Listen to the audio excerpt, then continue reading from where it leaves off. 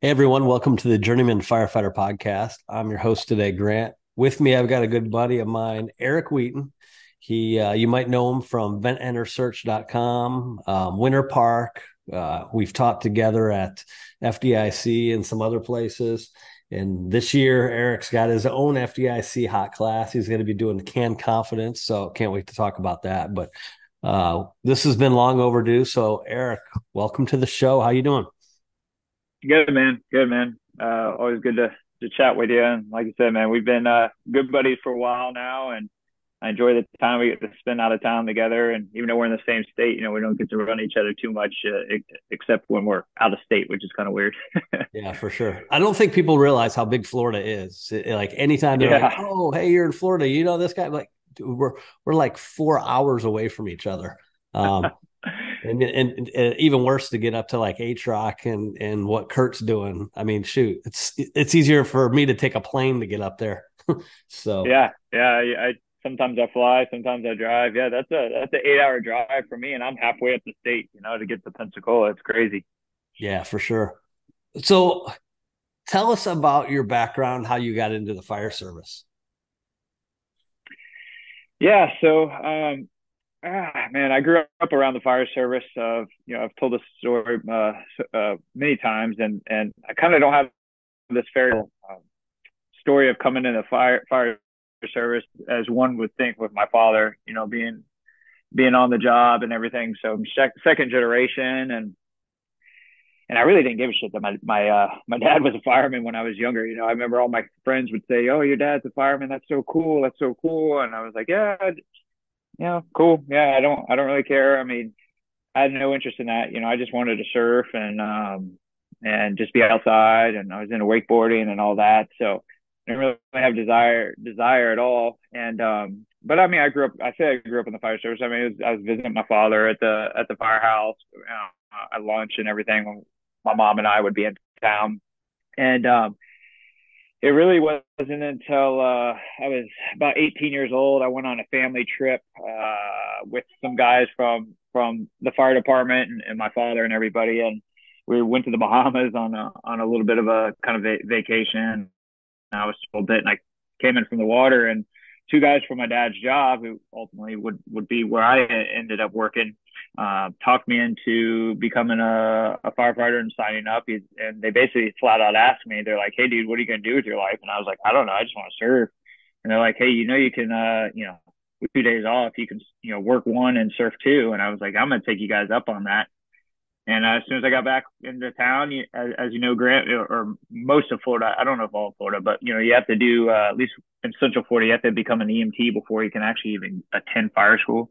So I did EMT first. I wasn't really a big fan of that, so I was a little nervous, kind of getting into it, and I was like, "Oh, is this something I really want to do?" And then I got into standards, and got blown away by guys like the Negley brothers, so Steve and Matt Negley, JJ Cassetta, just name a couple that Grant, I know you know very well, and they had a lasting impression on me, which is was a good Kickstarter for me to get into the job and ultimately into teaching. I mean, they're my first mentors to show me interest or kind of open the door into the teaching world and everything. So that's kind of how it happened for me. And you know, kind of going back, why I don't think I showed it much interest early on is because my dad was like my grandfather who landed on Normandy during D-Day.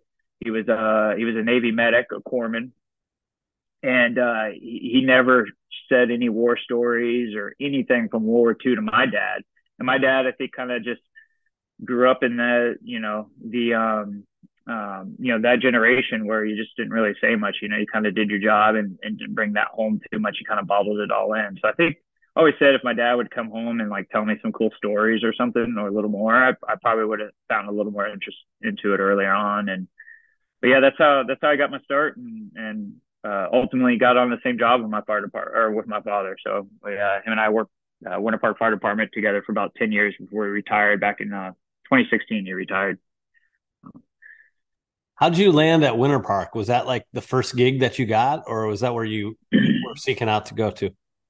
No, I mean, because my dad worked there and I grew up knowing all those guys as a kid. I mean, my dad only had like 2 weeks on the job when I was born. I was born at the Winter Park Hospital. So, and he was actually on duty. And back then, he didn't have any vacation time. He had 2 or 3 weeks on the job, and the chief at the time allowed him to just cut out from the firehouse for a couple hours to watch me be born right down the road. And it was pretty cool because he came back. They didn't know if I was going to be a boy or a girl at the time. And when he got where I go back to work to finish off his shift after I was born, and he walked into the bunk room, and everyone's like woke up at middle of the night. He's like, "Oh, what'd you have?" "Oh, I had a boy." So it's pretty cool because when I got hired, I got to work with those guys. So I had my eyes and kind of mindset on Winter Park Fire Department. Especially now it is kind of a destination fire department in definitely in Central Florida, arguably the state. But actually, I wasn't able to work there. We had a nepotism law at the time, and it was basically not going to happen for me. So I was applying everywhere but there. And then when we opened up a process, my father talked with the fire chief. This fire chief talked with the union, and they basically determined it was an outdated rule, and wanted to basically go to the city, approach the city, and say, hey, we got a guy, these kids ready to test, and we'd like to hire them, and or at least allow them to test. And so I tested and got on. So I was the first family in the city, period. Like I couldn't even work for, like Winter Park Streets or utilities. Like I couldn't work for the city, period. So I was the first family member. I think they told me in like 40 years that when I got hired. So yeah. So to answer your question, sure, I always wanted to work there once I was going through schooling, but in the back of my mind, I didn't think I was going to be able to. So you kind of get your eyes on other jobs. Orlando, obviously being kind of a big city job in my area, I always had an interest there, but landed on Winter Park, and as I have been on about 17 years now, I definitely do not regret that decision, and extremely happy there. So So for those that don't know anything about Winter Park, let us know about Winter Park. Where's it at, and kind of the culture about what you guys got going on there. yeah. So we're the north end of downtown Orlando in Central Florida. Basically, Orlando's northern border is our southern border, kind of surrounded. All our other areas are surrounded by Orange County, which is, I believe it's the third largest fire department in the state. So it's a pretty metro-ish area. We got a lot of commercial. I mean, my whole first due is either middle class, lower class to commercial, and then our two other areas are more kind of what people know Winter Park for, being being very expensive lakefront homes and massive homes, some of the largest homes in the state, and some of the richest people in the state live in our city. But 9 square miles, 3 firehouses. So 9 square miles, 3 firehouses. That's pretty cool because we basically we're on top of each other. So our response model and our tactics really, when people ask like, oh, how do you guys do this, and I have to always explain like, hey, look, we're a small city area wise, and we pack it with 3 firehouses, so it allows us to have a little bit of a big city flair. If we get into kind of our tactics later on in this conversation, we can dive into that. But we do about just under 7,000 runs a year. And we have one truck, 3 engines. And as you know, most of Florida is base EMS. So we have 2 rescue trucks, which are ambulances with firefighters in them. And we're putting a third one in service here just at the first of the year. And it's 70 guys on the job right now. Obviously, it's going to increase here as we start hiring for this extra rescue here. But the culture is really good, man. Really strong culture, great morale. Like I said, it tends to be a destination fire department, meaning we get most people that we hire other jobs. Not that we purposely look out for that, but the bulk of our potential employees or people testing are from other jobs. And I'm going to say it's probably because you get on a job somewhere, right when you get out of school, and you're like, you get on, you think every fire department, if you're like me, you think every fire department's the same when you're kind of naive to it. And then once you get on the job, you start to understand, okay, hey, different fire departments do things differently, morale is differently, and then people start hearing a little bit about Winter Park, or maybe they work next door, and they start hearing about our culture, and the this place is extremely motivating. So if you're someone who wants to be motivated, or needs external motivation, definitely Winter Park is the place for that. But it just breeds that.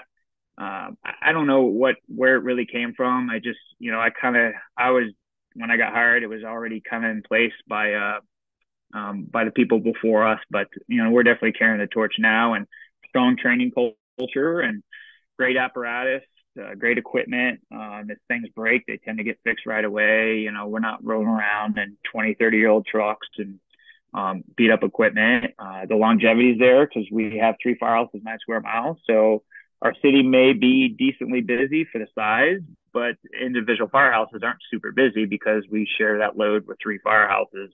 Realize most people listening to this, their first dues are probably much larger than my entire city that they're going to cover by themselves. So you have longevity here. Obviously, the pay and benefits are great, so that definitely helps. But I think if you talk to a lot of people that we hire from other jobs, they always say that they were impressed with either hearing or seeing it through our social media, the culture, the training, the guys working out, taking the job seriously, traveling to conferences, and they yearned for that, right? They wanted that. They were at somewhere that was running them into the ground, and didn't support training, and probably had a kind of a toxic, cancerous culture where if you wanted to be in the job or be a nerd of the job, you were kind of isolated or made fun of. And here where I work, that's few and far between. You might get a couple pockets of people here and there that are coming on a bad day, but overall, it's a great spot, and it shows in our retention. We have very good retention. I think the last person to leave us for another job is coming up to 20 years. So we haven't lost one member to go to another fire department in about 20 years. Now we've had people leave to go do real estate, or maybe retire early or something like that, but not leave us to go another fire job. So typically you're going to find me always finding or saying positive things about my job. There's a few hiccups here and there. It's definitely not perfect, and we're not perfect, but overall, relative to kind of what I hear when I travel, I'm happy where I landed for sure, Grant. So you guys got low hose beds on the engines, tiller for the truck, and really have an engine and truck mentality. You want to talk about that a little bit? Yeah, and honestly, that's probably tied with like just the training culture. That's probably would be our number one, between training culture and kind of how tactically we are. Again, talking with people like, hey, why do you come here from other jobs? And those are probably two of the most stated things. And like I mentioned earlier, we're, because of our small size but well staffed as far as having that many rigs and people on scene at one given time, we're able to let's say, run extinguishment simultaneously as search, right? Which all the data right now is definitely showing us that's the best way for our safety and the civilian safety, is if we can, do those things simultaneously, and we're able to. We have a dedicated truck company. We have dedicated engine companies. Yep, low hose beds, everything off the rears. We're still 750 gallons of water, predominantly smooth bore. We have a couple fogs, but most guys pull that smooth bore, or all guys pull the smooth bore for interior firefight as their first line.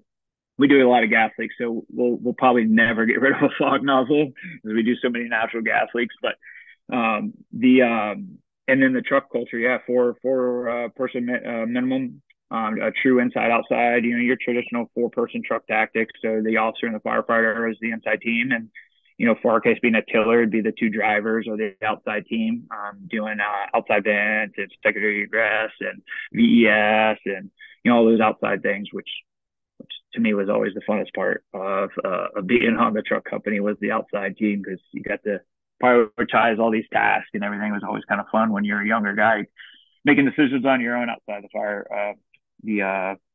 outside your officer. But yeah, I mean, a quick rundown on a scene. Like we're going to get on scene, all 3 engines and our truck and chief and our ambulances are all going to get on scene within 4 minutes, and far reaches of our city. I mean, we're still going to get the entire city on scene less than 7 minutes.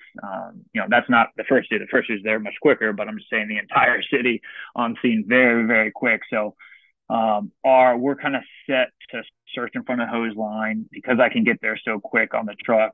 By the time they're, doing a 360 stretch on line, chasing kinks, set pressures, we'll have the door forced and jump in front of them to initiate that primary search before they're ready to break entry. And quick rundown of what it's going to look like. Let's say I show up with the engine, they're going to pull past the building, get their three sides. Big reason why we decided to go everything off the rear.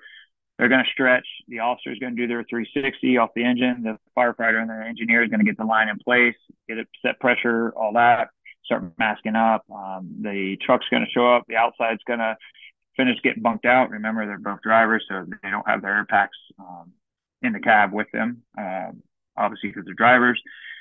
And so they got a bit of a delay on that. But the inside team's going to go in if we have to force the door or not. We typically start a search from the front, and I know where the fire's at. I'm going to try to shoot straight for that fire because I like to call straight to the engine company when I find that fire. So an example of that would be like inside truck to engine 61 fires, first bedroom on the right. And so that way, when they come into, potentially blacked out conditions, they know, hey, Wheaton said it's, towards the right, let's head that way. And they're not kind of moving this line in and out, trying to figure out where the fire is. And then once we, as the inside truck finds that, we're going to knock it back with a can, do a quick look into that fire room, close the door, wet the hallway side of the door with the can. And that's what the firefighter is doing. And me as the officer kind of break and search that immediate area. So we're not sitting there wasting time. And then two things will happen. We either run out of water with the can or the engine meets us there. And then we just, continue on as a search group of two, typically split searching, especially common rooms. And then, and then when we're in a bedroom cluster, we can kind of, one in one room, one in the other. And, we kind of do that type of style of searching. But it worked well, with the first two units. We're flooding the building with as many searching firefighters as possible. Because even the engine, if you think about it, even if they're not physically searching, they're occupying space. They're using those common egress paths, so they're covering those areas. The only thing that they're really in charge for is actual hands-on search is the fire room post knockdown. So after the fire gets knocked down, let's say it's single bedroom, the officer is going to basically sneak by the firefighter and just kind of clear that room fully before we start dropping ceiling and walls and furniture from overhaul, right? So we want to kind of clear that room before most of that stuff is on the ground and potentially covering somebody. And then the inside truck's going to cover all rooms and common rooms and bedrooms. And then the outside team, if they're going to be doing a traditional VS, they're basically be targeting bedrooms and some of those hallway and bathroom connection points. And so with two companies, you can see we basically flooded that area. So it's kind of long-winded, but I wanted people to understand kind of like our tactics and everything, and prove to people that, hey, you can do it with minimal rigs and minimal people. And even though we're a small city and we're more lean towards the suburban side of things, we kind of have a big city tactic, big city heart. So. That's cool. No, you and I've been doing search for quite a while, and I know up in your area and with Van Search, you guys do a lot of the VES training and whatnot. So you're pretty versed in that. And then this past couple of years, you got on the search panel with UL. So you want to talk a little bit about that and like what you guys, I don't know, what your observations were, what was confirmed that you already had thought, and maybe anything new that maybe popped in? Yeah, for sure. And I'll preface this whole conversation where I'll say our group kind of got burned a little bit, no pun intended, but because of COVID, historically the tech panels get to meet up several times in person. And our group came together towards the end of 2019. We had our first in-person meeting in 2019. and everybody knows what happens a few months later, and it's pure chaos as far as trying to organize all these people across the country and through Zoom. And then, if I'm not booking a flight to an in-person meeting, let's face it, like sometimes I'm gonna, if I have to meet on Zoom, it's not going to be, my life gets in the way. If I'm on a flight and I'm flying, like I'm fully committed, right? I can solely focus on being there for UL. So, a lot of us, unfortunately, would miss meetings because it was just tough to do it on Zoom. And when they did light the fire and we could actually show up, we could only go like one or two guys or two or three guys could go at one time. So unfortunately, I didn't get the full experience, and nobody on the tech panel got the full experience like previous tech panels. But with all that said, it was incredible to be a part of. I thoroughly enjoyed it. I like most guys on the tech panel, there was nothing super earth shattering at the very end of all the experiments. And when the research paper came out, it was basically solidifying what we've been doing or what we have been doing or what we have been teaching. Just one would be like the smoke level. Like we always, obviously, as kids, we know that we got to stay low for smoke. But I mean, when I say like every inch matters, like as far as survivability, that is a true statement. Like you're talking about extreme threshold changes just in a few feet off the floor, right? So, really hitting it home. Like if we find a victim in a bedroom, let's say I search it into a room and I close the door behind me and I find a victim on the bed. I mean, before I do anything, I got to get that person on the floor, like snatch them off the bed, get them on the floor, and then get your bearings, talk on the radio, scream on the radio if you want to yell out you got a victim, and then basically if you can isolate, ventilate. So if that door was intact and we can close it, you're more likely to now, based off the data, go through that window. Now, as you know, Grant, that's not necessarily as easy in Florida. Is not necessarily that easy because we have to deal with hurricane wind, especially you on the coast. Me being interior, it's not too much too big of a deal as I'd imagine your department runs. But if I got a Halligan in my hand, I got a victim in a bedroom, and I want to take that window and go out that window. Yeah. Good luck. You're going to need some outside assistance if that's your egress path. So, trying to get too much of a tangent, but yeah, those are the things like getting people down low, dragging somebody back through the building versus out the window. So even if you're 3 times faster moving somebody back through a structure and bringing them out the front door, the greatest survivability was if you would have basically left them in that room, closed the door, and taken that window and popped them out the window, even if that technique was taking you 3 times longer, is basically, kind of how to think about that. So, but again, you have to kind of size up your situation and that. With all that said, definitely keep the airway low, which I know, I was even teaching some drags and things, victim removals, where the airway was, not necessarily up to my level if I was standing, but higher than it needed to be. So I definitely made that adjustment and making sure that all our drag methods that we're passing around to the American Fire Service keeps the airway down, whether it's a head first drag or a feet first drag.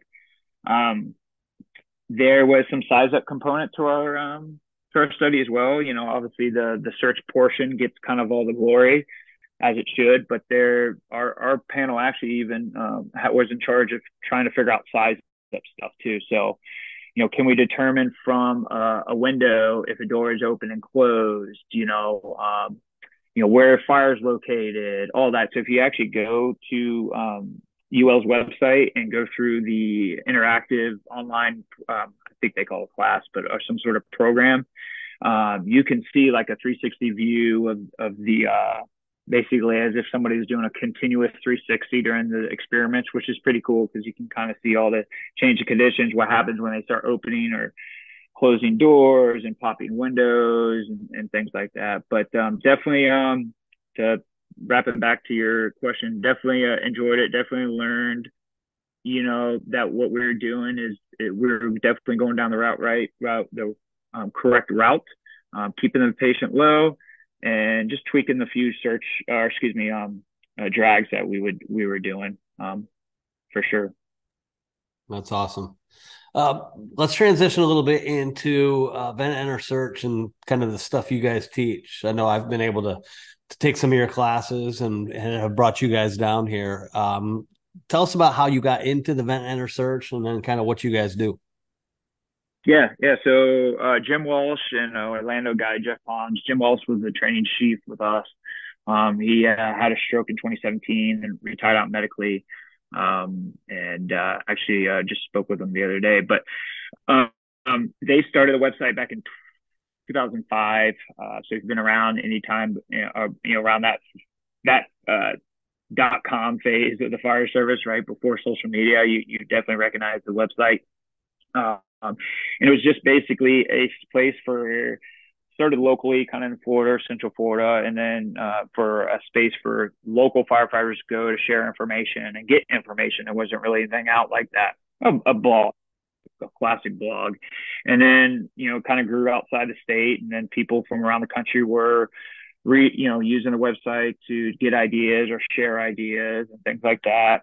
And then it organically grew into a training, because people were basically like, Walsh, you have all this information. Will you mind come doing like a lecture? And started off just a lecture, and he did start a little travel, doing some traveling in the later 2000s, lecture only. When I started bugging him early on, probably in 2011, 2012, I said, hey, if you ever need help with the website or whatever, I can help you. And sure enough, he invited me to kind of help run the back end of the website. And I was pressuring him. I'm like, hey, you should get into hands-on. And, he's just concerned about the cost of insurance and all that stuff. And we kind of did some research together and ran our first program in 2013, I believe it was actually Can Confidence at the Orlando Fire Conference. It was our first hands-on program. And yeah, it just basically took off from there. And then in 2017, he had a stroke, and just before his stroke, him and I had met, and he was basically telling me, or not basically, he was telling me that he's going to give me the company because he was slated to be our next fire chief, and as a good leader would, and he understood that he needed to be solely focused on our department, and he couldn't have this kind of a side gig, and I respect him for that. And he was giving me the reins of inner search. And then a week later, unfortunately, he had a career-ending, medical emergency, and thank God he was where he was with, at the firehouse with, and most of us are paramedics, so, and we have two, hospitals in my first due basically, and one of them being a strip center. So, otherwise, like the doctor told him straight up, like if like that was not your case, you would not be here right now. I mean, it was a major, major hemorrhagic stroke. So, and don't get mad at me about HIPAA stuff. He talks publicly about it all the time. So, but yeah, he basically a good mentor of mine and started the business and turned over the reins. And now it's me and what I call my very good friends in the fire service. They got most of the guys are in Florida, and but I have a good solid group helping out around the country now. And we do any truck company related classes, so any genre, forcible entry, laddering, aerial operations program we do is pretty popular. Obviously, Can Confidence, search, VS. We do inside outside, which is basically a deep dive into a 4-person truck company, where you have 2 on the inside and 2 people on the outside, and what that entails. But yeah, it's kind of the business there, and the training. It started organically, never was meant for that, and I thoroughly enjoy it. Obviously, I because of training, I've got to meet you and gotten invited to teach FDIC with your class, and I've met people from all over the country, and it's been an incredible experience. So I look forward to many more years of traveling and meeting more people. Yeah, so your home base is Valencia, where you guys do stuff, and then you travel around. If people, Yeah, so exactly. Sorry. Yeah, so you can catch our core classes um, twice a year. in Orlando at Valencia College.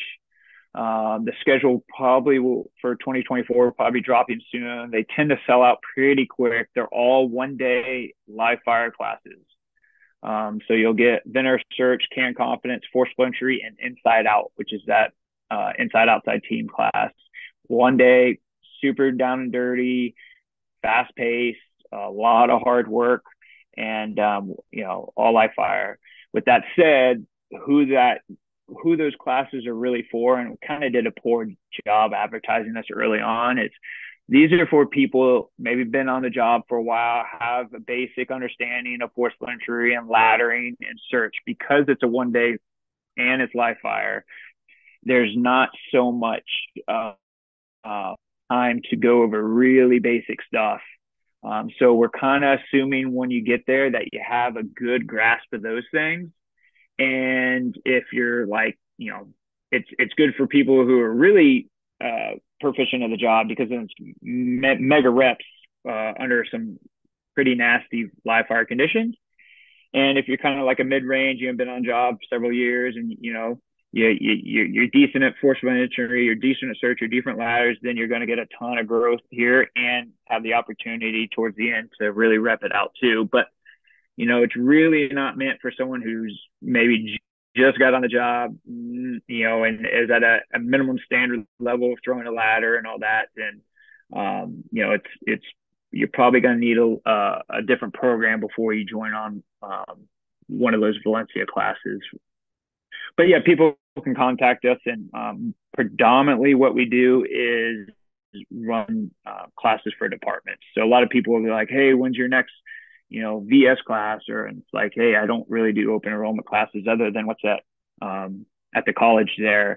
Or you'll catch us at obviously all the major conferences around the country. But the bulk of what we do would be like, your chief calling us or emailing me and say, "Hey, we want to do a 3-day truck class or 40-hour aerial class." And then that's the bulk of the training we do, or basically our customers. So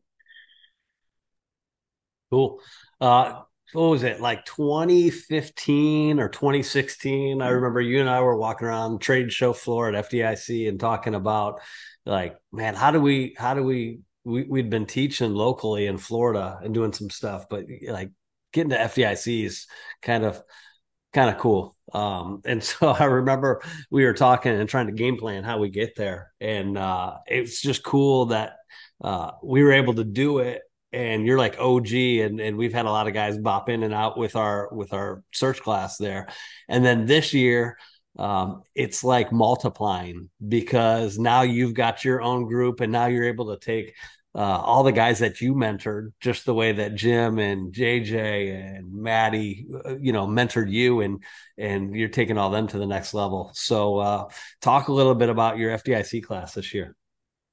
yeah, for sure. And kind of reel it back to what you and I having that discussion. I remember it ended up at Colada, which unfortunately is no longer there. But yeah, in that 2016, you and I both submitted. I think I submitted a CAN hot class, and then you submitted, residential primary search, and you ended up getting picked up, and ended up being a blessing because, I feel for you now being a lead at FDIC. It's just, obviously I've designed programs and been lead at multiple classes, but definitely with the FDIC, the numbers and everything, and those logistical resources is just stressful for sure. But and I really You know what? appreciate you bringing me Even before on. you jump off of that, though, it's like the guys that we put together for that class are like the best dudes in the world, and from all over the Yeah, country. I tell you, like, it is so fun to hang out with you guys. I feel like just as almost more important to me is hanging out with you guys during that week, yeah, um,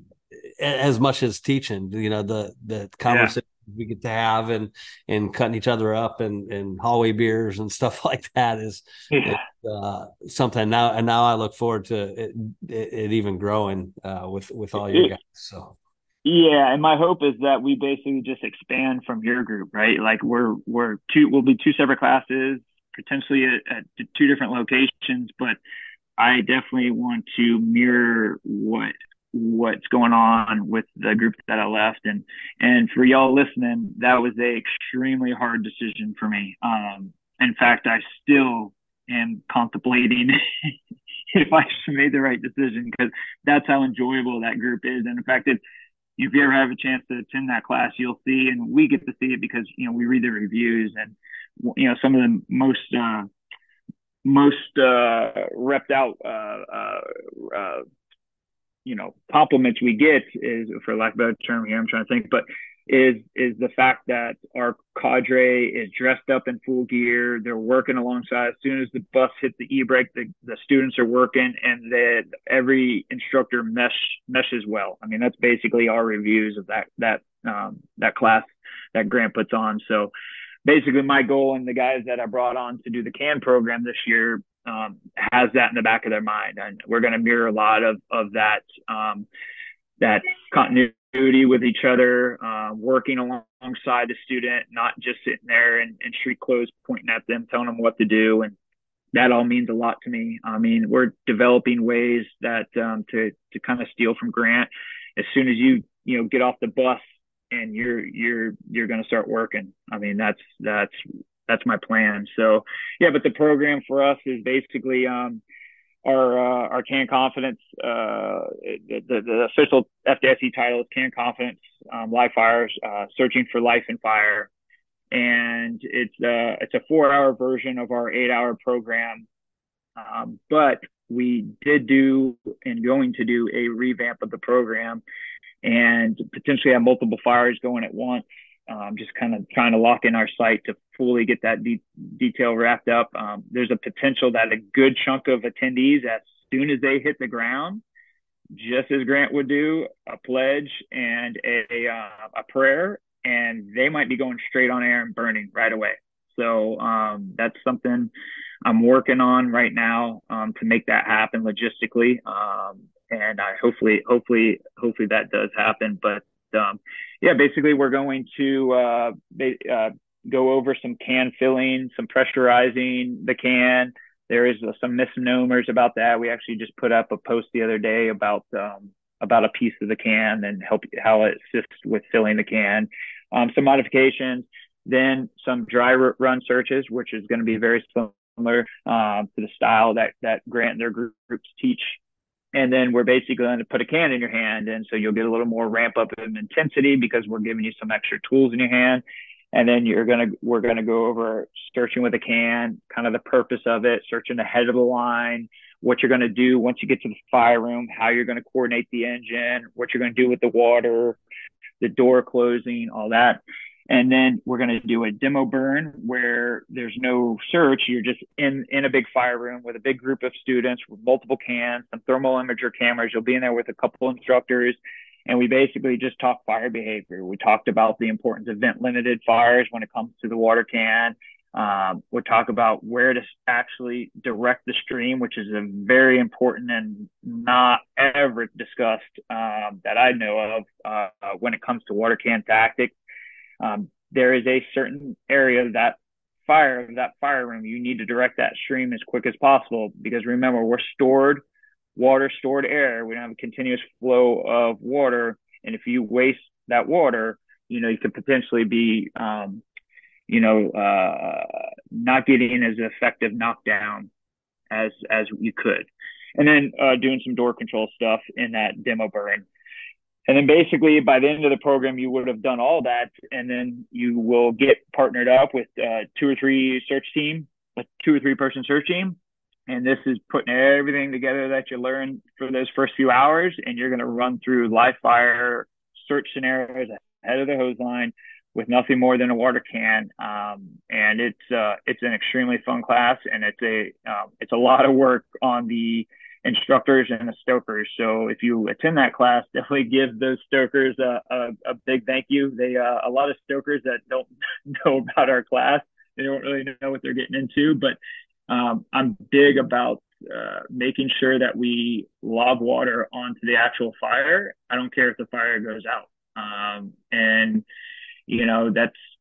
that's a lot of work, right? Because a lot of live fire classes, especially like a hose line class, you're going to squirt water out a window to the left, but the fire's to the right because, the logistics and the work it takes to fluff this fire back up. But for us, with only flowing 2.5 gallons of water at most, we're usually able to fluff it up pretty quick for the next round. But we're going to have you direct water straight on that fire, close your door, and go about your search. And while that's happening behind that closed door, we're going to have stokers in there stoking it up, stoking it up. So, we max out at 55 students a day. A session, 110 a day.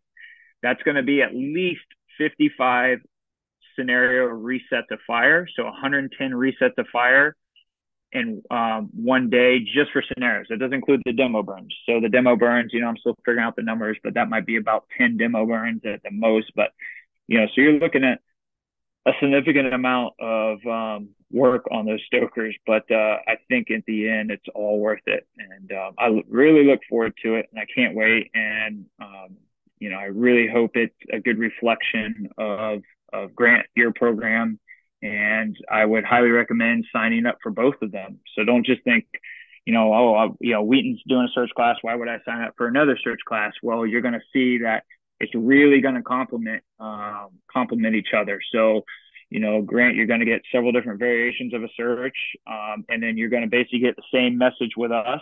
However, we're just going to throw a water can in your hand and do some live fireworks. So I think the two programs are going to complement each other well. And I'd encourage, if you wanted to come into FDIC and do, learn a lot about search or get reps on search, definitely look out for these two programs for sure. And looking forward to it. No, for sure. And we talked about it for years. Like, we get done with FDIC, we're like, how do we make this 4 hour and 8 hour? And this was exactly it. This complemented it perfect. Yep. So it's cool. I wish we could be at the same location, but man, worst case, do them both, because you got 4 time slots for Hot at FDIC. But I know it's an awesome program. You've been doing it for a long time, and that's kind of the canned confidence is what I really feel like put Event Enter Search and you on the map. Yeah, for sure.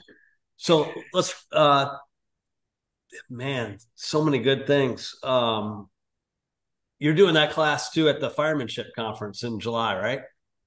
Yeah. Yep. Firemanship in July there. We have it in March in Idaho, just outside Boise.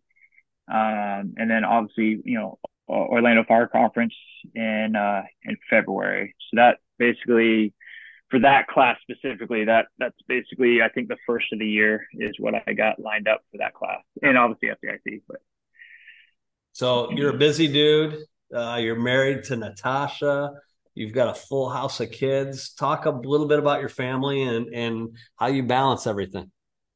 Yeah. Well, thank you for bringing that up, because as yourself as a big family man and a man of faith, I definitely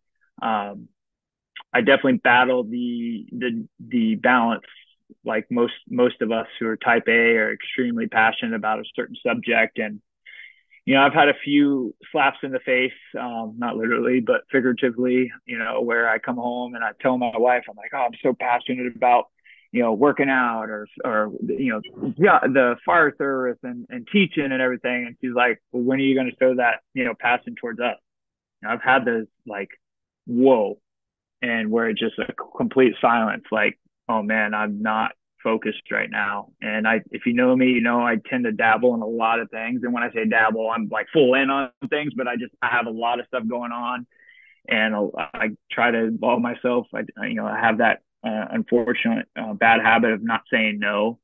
But one good thing that I do or I did years ago, is I actually upped and moved my family outside of Orlando and moved all the way to the coast. So for you guys that don't know Florida's geographics there, I'm about an hour away from work. And what that does is it gives me a ramp up time when I'm coming into work. So I'm a big podcast fan, so I tend to listen to like fire service related podcasts on the way to work. So that way I'm kind of disconnecting myself from, the rigors of having 3 kids and all of them in school and extracurricular activities and just go at home. And then I'm kind of refocusing onto my fire service family by getting my mind right, drinking my coffee, have an hour drive to do that. Then I do my 24-hour shift, and I reverse that on the way home. I listen to something not fire service related at all. I'm huge into health and wellness, so it usually lands on that genre of a podcast. And then when I get home, I've had that hour to really kind of disconnect from the fire service and be with my kids and my wife. The other thing we do is we tend to live outdoors. Being in Florida, obviously year round, we can do that. So, I've kind of built my little house here with a bunch of outdoor activities where we limit my kids' screen time and just we go to the beach weekly and outside. We got the pool, we got the water intercoastal right here. I built my kids a playhouse, and it basically forces me to not be on an electronic device and get out there with the kids and yeah, and spend time with them outside. So share similar passions with, especially my oldest daughter. She likes to wakeboard. She loves to surf. She just asked me yesterday. It was my son's birthday party, and she asked me yesterday if we can go surfing this week. Like, she wants to be outside saying so. That helps. I'm not perfect at it. I definitely, I'll be scrolling online and reading some fire service article if I'm at home, and I'm like, oh man, I catch myself doing that, and I'm like, I got to try to save that for when I'm at work. Um, but yeah, I mean, I think it's going well. Those are things that I've done to kind of help change change my focus. And as I get older, my kids get older, as you know, man. It really the kids become a priority, right? They need a lot of attention, and I enjoy teaching them and showing them new things, and yeah, it keeps my mind off the fire department a lot. So that's what I do for my balance. I don't know, do you have any other suggestions that I should be doing? No, I don't. I love to see you dating your wife and putting your kids as a priority, and you're always posting, doing stuff with them and taking them places and having them tag along to a conference and making a family vacation out of it. I think it's important. So we prefaced like, hey, what are all the things Eric will teach and get a hold of him so he can do it? But if he doesn't want to, like, I think we got to be good in the fire service about accepting no. Um, because no doesn't mean like, hey, I don't want to help you. It just means, hey, my family or other things, my job are our priorities. And I love seeing you work through that stuff. But on the flip side, you're always willing to share. So it's not like, hey, I can't necessarily help you in person, but I'm willing to be on the phone or I'll send you what I got. And so I love seeing you do that. Yeah, and that, as you probably get a lot too, people message you asking for advice on whatever, hey, I want a search document, or can I'm trying to build search culture for my department. Can you help me? And what I'll do is I'll end up to kind of limit my time, like typing a message. I'll actually just shoot you my phone number. And I usually like try to schedule those conversations while I'm at work, like during a lunch break in the office, and I'll wrap with you for half an hour, and kind of talk you through. Again, another thing I do, try not to take away from my home life, but that tends to work out. And I like having a conversation over a phone or even like a Zoom here, but rather than through a messenger app or a text. Yeah, for sure. Um, Talk about your home gym. You got a pretty sick home gym. Was actually the inspiration for me to put something in my garage. How'd that start? Yeah, yeah, and thanks, because I've been on a lot of chats before on podcasts publicly, and not a lot of guys ask about my the fitness journey and my health and wellness passion and everything. So I know you and I are eye to eye on that. So appreciate the opportunity. But yeah, my gym, I started really, I did air consumptions like every day as a young firefighter. And, we had like the Globo gym style in our firehouse. We got cable crossover machines, lat pull downs, kind of all that stuff. And I'd go up there and I'd just pulling these cables for a little bit. And then I would end up just having a conversation with whoever's up there. I was not really having fun. The only time I enjoyed working out, which was more training, was when I was in gear. And then in 2015, I started getting, for me, for my desired aesthetics at the time, which that was what was important to me at the time. And obviously now it's kind of, or maybe not obvious, but it's certainly shift to more performance based. But at the time, that meant something to me. And my wife took a picture of me carrying a surfboard, walking down the beach with my daughter. And I just didn't like that picture at all. As far as how I was health. And then, at the time I had one child, my daughter, and I was like, I don't want to represent like my me being a father and kind of go down this unhealthy living of, drinking beer almost every day and eating crap food and not working out. And I didn't want my family, or specifically my, at the time, just my only daughter, to kind of know that lifestyle. And my wife was always into working out and eating healthy and all that, but I didn't really care about it. So that kind of jump started me. And so I had heard of CrossFit already, because in 2013 I got into it. He only got into it about a year or two. He's not into it anymore, but he put the cross games on the TV at the firehouse one evening. And just, like most people, you're either like super motivated by that and like, wow, I want to do that. Or you're like me, and like, there's no way in hell I can do something like that. Like, this is crazy. And so I never really pursued anything. But again, I was looking for 2015, 2016, I was looking for some sort of fitness regime. I just remembered like, oh, CrossFit looked kind of fun. And I didn't know anything about CrossFit like I do now. I mean, I'm like, Grant, you and I haven't really had too many conversations about it, but I'm like pretty deep into the woods. I imagine you are too, just following your stuff and everything. But about just the health side of CrossFit, the fitness methodology, all that stuff. But I just wanted a fun workout. I needed workout to be fun. It was workout and I needed to be fun, or I wasn't going to do it. And so I slowly just like, I got a big tire, I got a sledgehammer.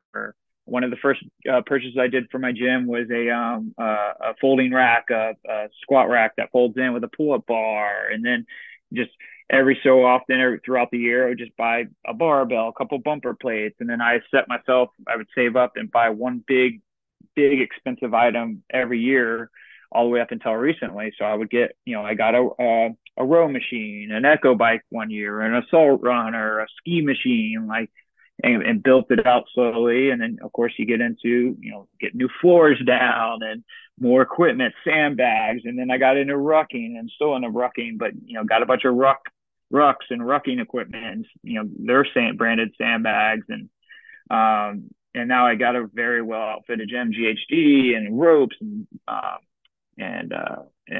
rings. And what's really cool, Grant, is, and I know this happened to you too, because I see videos of your daughters, but it's awesome because the family uses it, even if they're not in there doing an actual workout with me, my young kids, but they're in there jumping on the rings and, pulling up on the pull-up bar, doing skin the cat and putting the mats down and jumping around, tumbling. They're out there using the equipment. So when people are like, man, you spend so much money on a gym, but again, it's one of those things that I've done to make us come together as a family, maybe not be focused on the job for me specifically, and I can go out there with my kids and play around on the gym. But health and fitness is extremely important. CrossFit gets a lot of bad raps, but I tell you guys straight up, the best program for firefighters, hands down, I will always claim this, is CrossFit. I mean, when I do a CrossFit workout, it feels as close to the job as possible. I do a CrossFit style workout about 5 to 6 days a week, 4 to 5, 6 days a week, just depending on my schedule. And then I usually sub in a gear workout on air at least once a week when I'm at the firehouse. And I'm stronger than I've ever been. I'm more fit than I've ever been. All my blood work is as best it's ever been. And when I say CrossFit is the best for our jobs, it's not just the physical workout of that program. It's also the nutritional information that's out there on CrossFit. And they've kind of gone through a few iterations of what they consider is a diet, using diet loosely here. But if you kind of dive in deep, they basically, educate you on all that. And that's the foundation of their programming is definitely what you're eating and things like that. And, but yeah, I enjoy it. My home gym is incredible. It's worth every penny. I don't care how much it costs me, because it brought my family together. It made us healthy. It's another thing we do that we all enjoy, from my wife to my 3 kids, and obviously myself, and it prepares me for the job, and I'm no longer caring about aesthetics something, of course, cares about what they look, but that's not the forefront of my mind. It's work capacity and performance. It's being fit for the job and for life. I put myself in these controlled chaos workouts because when life throws something, unexpected at me, whether it be something personal or a physical challenge or a mental challenge, I feel a little more bust having done this program. Or bring it back to the job. I'm thrown with a curveball on a significant run, and I have to use my performance, my physical capacity to be able to make a grab or extinguish a fire or work. My work capacity is increased to be able to continue to swap a cylinder out and go to work. That's all been because of CrossFit, my home gym, and researching and all that. Um, John, appreciate you allowing me to talk about it. It is another good passion of mine, and it's a good thing for my family too. No, I love it. And the cool part about doing it at the house, a couple things. You eliminate the drive time, so that gives you more family time, but you're modeling good stuff for the family. So Yeah, yeah, the kids being out there and playing around on the ropes, they're gonna go back to that, and they're gonna know what things are yeah. important. That's definitely something I didn't say. It's just an example. Even if they're being lazy and they're sitting on a couch and they are watching TV when I'm working out, they know I'm in the gym working out. Like, hey kids, I'm in the gym working out. Like, come get me if you need me. So they hey, daddy's working out. Like, that's just a part of our. It's like brushing our teeth, right? It's just a part of our daily routine, and they see that, and hopefully when they get older, when they can really kind of start to make those decisions to get in the gym by themselves and actually do programmed workouts, they're just part of their culture, right? And that's kind of goal. And I don't want to, like, people who've seen my gym, I don't want people to get discouraged, like, oh, I need a gym like that to be fit or to train or anything. And you don't, guys. Like I said, I started with a sledgehammer and a tire that I got from our city garage at my job, and started with that. And we just had like an out of service hose, I think, and I would pull the hose or fill it up with water and connect two couplings together and run with it, and bang on that tire, flip the tire, carry the tire. You don't need anything fancy. Start slow, get into it, make sure it's something that you're really going to want to invest money into it, and then go from there. As we're coming in towards the close, I did want to ask a couple things though, on the fitness side. So you mentioned listening to podcasts on your way home. What are some of your favorite non-fire podcasts? Yeah, so I like, Joe Rogan's very popular. I'll just throw it out there because it's super popular. I really don't listen to him so much unless he's speaking with a doctor, because that's all the health stuff that they'll get into. So I enjoy that. But something else that is extremely takes it's going to take a lot to listen to, and you may have to listen to it over and over again to really get an understanding. But it's called the Broken Science Initiative. Have you actually heard of that, Grant, from Greg Glassman? No, but I'll be doing it when I leave the station today. Yeah, dude, that's some dense material. But obviously, Greg Glassman, and is the founder of CrossFit, for you all that don't know, and he sold the company in 2020, and he basically he started taking CrossFit in a direction that was really gains focused and started going down more health route. It took a huge shift in about 2018. He sold the company in 2020, and now he's completely obviously broke off from the CrossFit Inc. and is started the Broken Science Initiative. They have a website, they do seminars, and they have a podcast. And actually, I send our medical director in Winter Park. I send him a lot of Greg stuff and all the guests he has. But if you're interested in like health sciences and health and kind of the corruption, a lot of corruption talk in the sciences and everything, that's a good one. But again, it's pretty dense for most of us firefighter educated people. So I usually have to do a lot of re-listens. But yeah, those two for sure are something I'm interested in on the health side. So Um, Well, cool. Well, we're hitting about an hour, and I try to keep it at an hour. But man, I know I could talk to you all day long. Anything else you want to wrap up with, or how do people get a hold of you if they want to get more information? Uh, yeah, yeah. So I'm pretty active on this on social media. So Instagram, I like to use better than Facebook, but that's Eric Wheaton 61. If you search my name on there, you'll find two. That's because my Canman FF account got locked out a year or so ago when I got a new phone, and so that's no longer active. But Eric Wheaton 61 is my Instagram account. Enter search underscore com is how you can reach us on Venner Search or vennersearch.com. And then if you just search on Facebook, vennersearch.com or Eric Wheaton, I think it's Eric R. Wheaton is my Facebook account there. But yeah, those two ways on social media, and then my email is Eric ERIC, the only way to spell it, by the way. So that's Eric ERIC at vententersearch.com. Sweet. You got anything else before we wrap up? No, man, I appreciate it. And it's always nice talking to fitness and family stuff too. So I appreciate you having those conversations with me. And I guess when's the next time I'm going to see you? Are you going to OFC or did you get in or no?